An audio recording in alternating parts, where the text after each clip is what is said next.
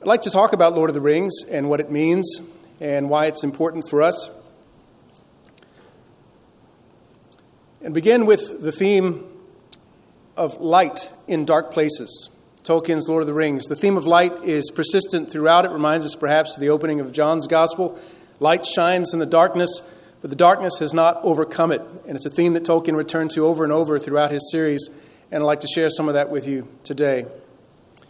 Now, Tolkien considered fairy tales a means by which man expresses his deepest desires, especially our innate human need for a happy ending to a story. As he concludes his essay about fairy stories, he defines this type of story that ends happily. He calls it a eucatastrophe, a good catastrophe, literally a good reversal, an overturning of what was otherwise expected. This redemptive moment he calls the sudden joyous turn that offers a sudden miraculous grace. He assures his readers that such a story does not deny the existence of discatastrophe, of sorrow and failure. The possibility of these is necessary to the joy of deliverance. But it denies, in the face of much evidence, if you will, universal final defeat. And insofar is Evangelium, the good news, giving a fleeting glimpse of joy, joy beyond the walls of the world, poignant as grief. He considers the Christ story, then, the most great and complete conceivable eucatastrophe. The birth of Christ is the eucatastrophe of man's history. The resurrection is the eucatastrophe of the story of the incarnation. This story begins and ends in joy. The good news is that just when all seemed lost, at the very moment when everything might have been destroyed and no one left to tell the story, a glorious and joyous turn brought metamorphic grace, transforming and redeeming the world of men. Tolkien explains that stories often end in ways that hold meaning in the story world for those characters in that land. But the eucatastrophic tale speaks beyond its own pages and into our world. He says it is not only a consolation for the sorrow of this world, but a satisfaction and an answer to that question, is it true? But in the eucatastrophe, we see a brief vision that the answer may be greater. It may be a far-off gleam or echo of Evangelium in the real world. Stories such as these that Tolkien has in mind, those fairy tales that end happily, the prince transformed, the princess alive and well, the kingdom saved, and the people free, these stories reflect a truth that is at once higher and deeper than the voices that speak them.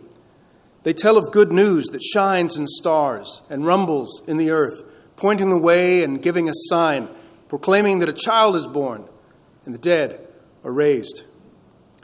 Now we can see this theme in Tolkien's Middle-earth, this idea of the good catastrophe in the story of the Lord of the Rings, particularly in the Two Towers, as Theoden and Aragorn muster the Erlingers and ride against the forces of Saruman at Helm's Deep. Refusing to despair and die, the warriors advance against the hordes of Orc and Uruk-hai. As they cleave the darkness with sword and spear, shafts of sunlight, they're there, pierce the sky from the east. It is Gandalf the White, bringing with him the faithful Éomer and the fearsome riders of the Mark. The hosts of Saruman are doomed. There suddenly upon a ridge appeared a rider clad in white, shining in the rising sun. The hosts of Isengard roared, swaying this way and that, turning from fear to fear. The white rider was upon them, and the terror of his coming filled the enemy with madness. The wild men fell on their faces before him. The orcs reeled and screamed and cast aside both sword and spear. Like a black smoke driven by a mounting wind, they fled. Wailing, they passed under the waiting shadow of the trees, and from that shadow none ever came again. Again, miraculous grace appears suddenly, the white rider bringing light and life to the darkness and despair that had ruled the night. And once more, this happy turn offers hope to a world that had almost believed that goodness could be defeated. Tolkien's conception of all of life as a story is also reflected in the journey of Sam and Frodo as they make their way toward Mount Doom. Sam speaks of stories and how characters make sense of their situations and choose to live within them. Some seem to know exactly what they're doing, as if predestined to act as they do and overcome as they must. But he says that's not the way of it with the tales that really mattered, or the ones that stay in the mind.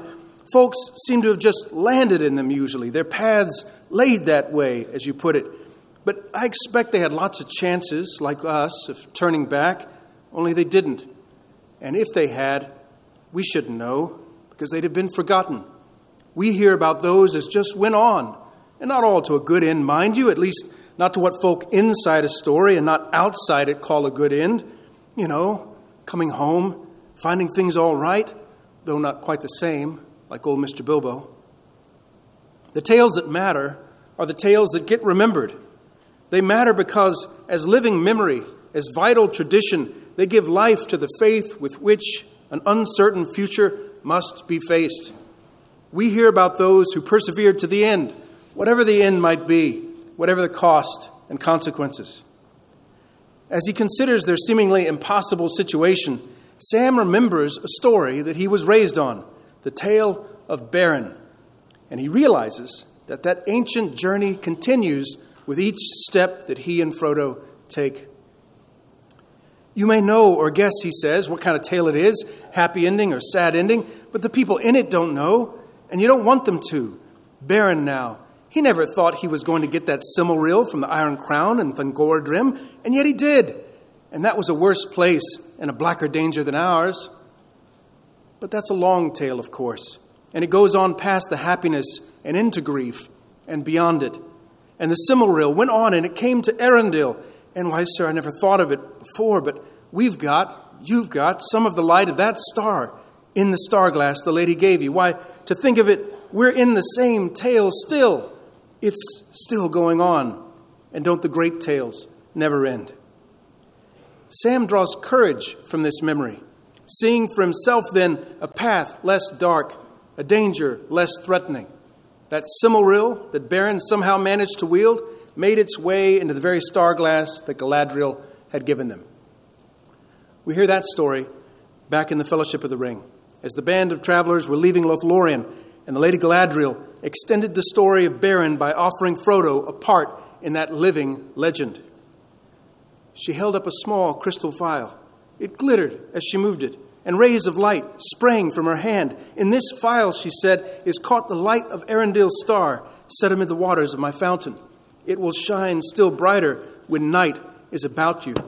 May it be a light to you in dark places when all other lights go out. When Frodo and Sam are later threatened by the hideous Shelob, that light overwhelms the creature and drives it away.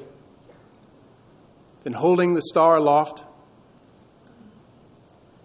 and the bright sword advanced, Frodo, hobbit of the Shire, walked steadily down to meet the eyes. They wavered. Doubt came into them as the light approached, and one by one they dimmed, and slowly they drew back. No brightness so deadly had ever afflicted them before.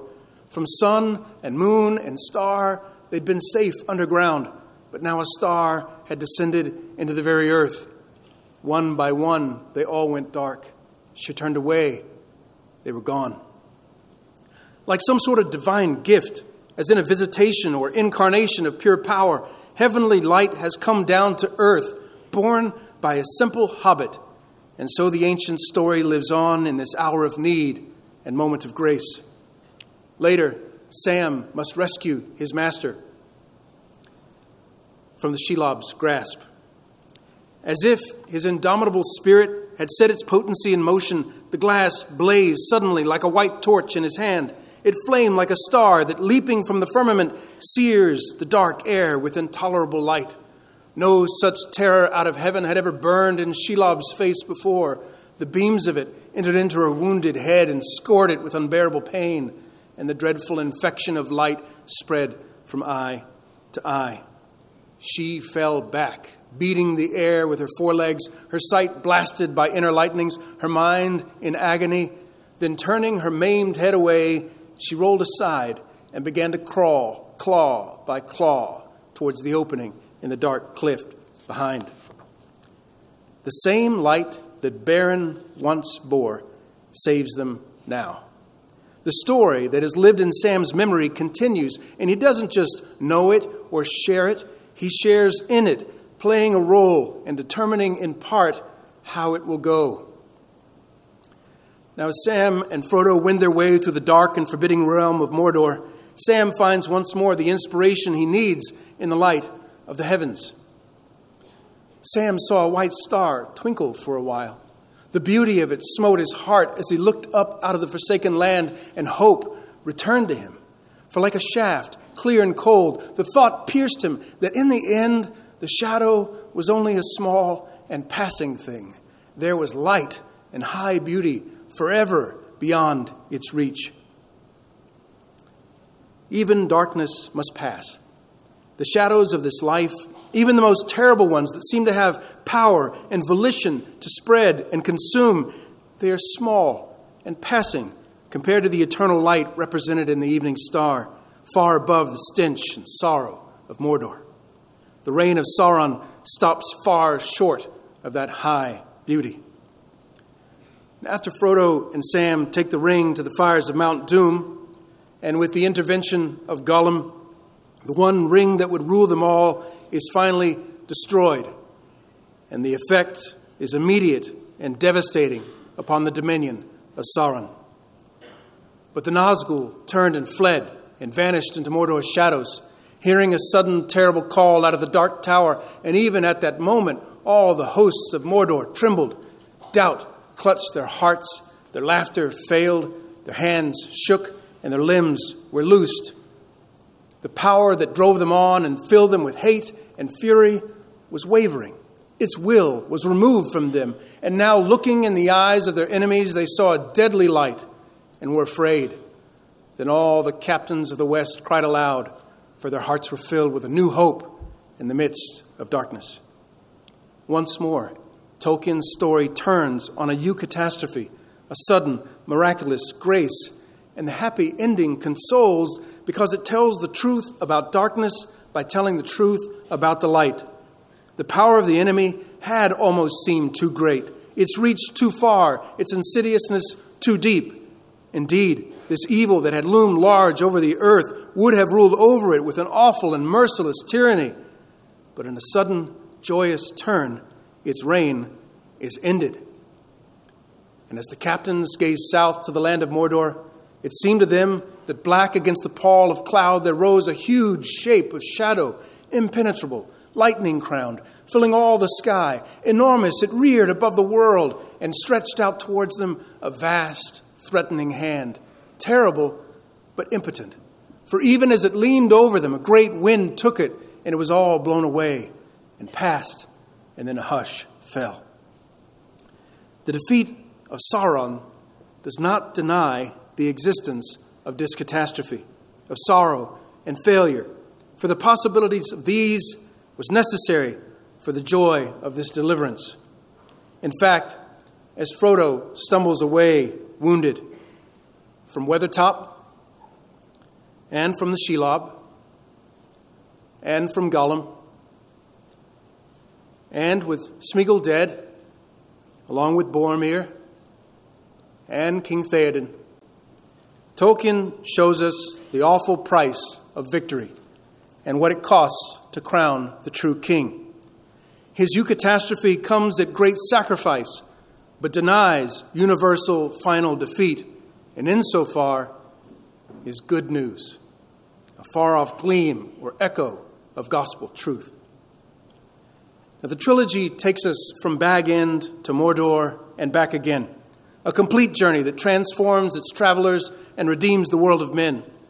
However, as it comes to a triumphant close, Tolkien's narrative reminds us that even so, the Shire must be cleansed, justice must be done, and much life remains yet to be lived. But Frodo's pain lingers on, with wounds unhealed, and he must leave everything behind, joining Gandalf and Elrond on a final adventure into the West. The gray rain curtain turned all to silver glass and was rolled back, and he beheld white shores, and beyond them a far green country under a swift sunrise. Frodo sails on. Sam goes home. The happy ending consoles, for Sam lives within a redeemed world where the hearth fire glows, a feast awaits, and his beloved and his baby embody the joy and hope of a life dearly bought. And he went on, and there was yellow light and fire within, and the evening meal was ready, and he was expected.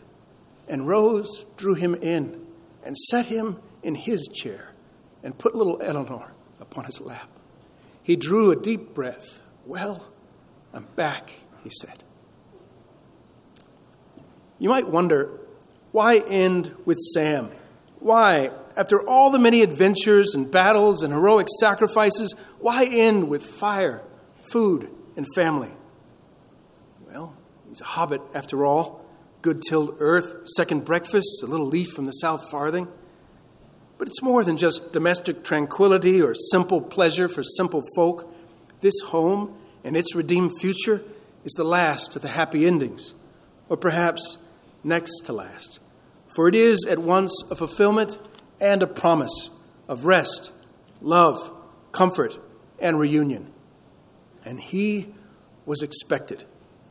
Good news in his story, and a glimmer or echo of good news in our world, as the journey leads us homeward, where all things are ready, and a feast awaits those who are expected at his table.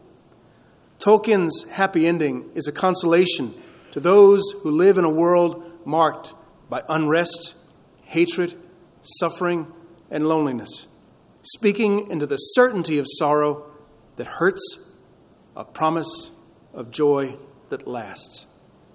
And it was Sam, after all, who had realized along the way what we know to be true about the story of Christ. Why, to think of it, we're in the same tale still. It's going on, and don't the great tales never end? As we continue the writing carnival this week, I hope you will enjoy it. I hope you'll get involved in it. I hope you'll attend the movie tonight, and I hope you'll enjoy the reading outside on the mall. Look forward to it, and you are dismissed.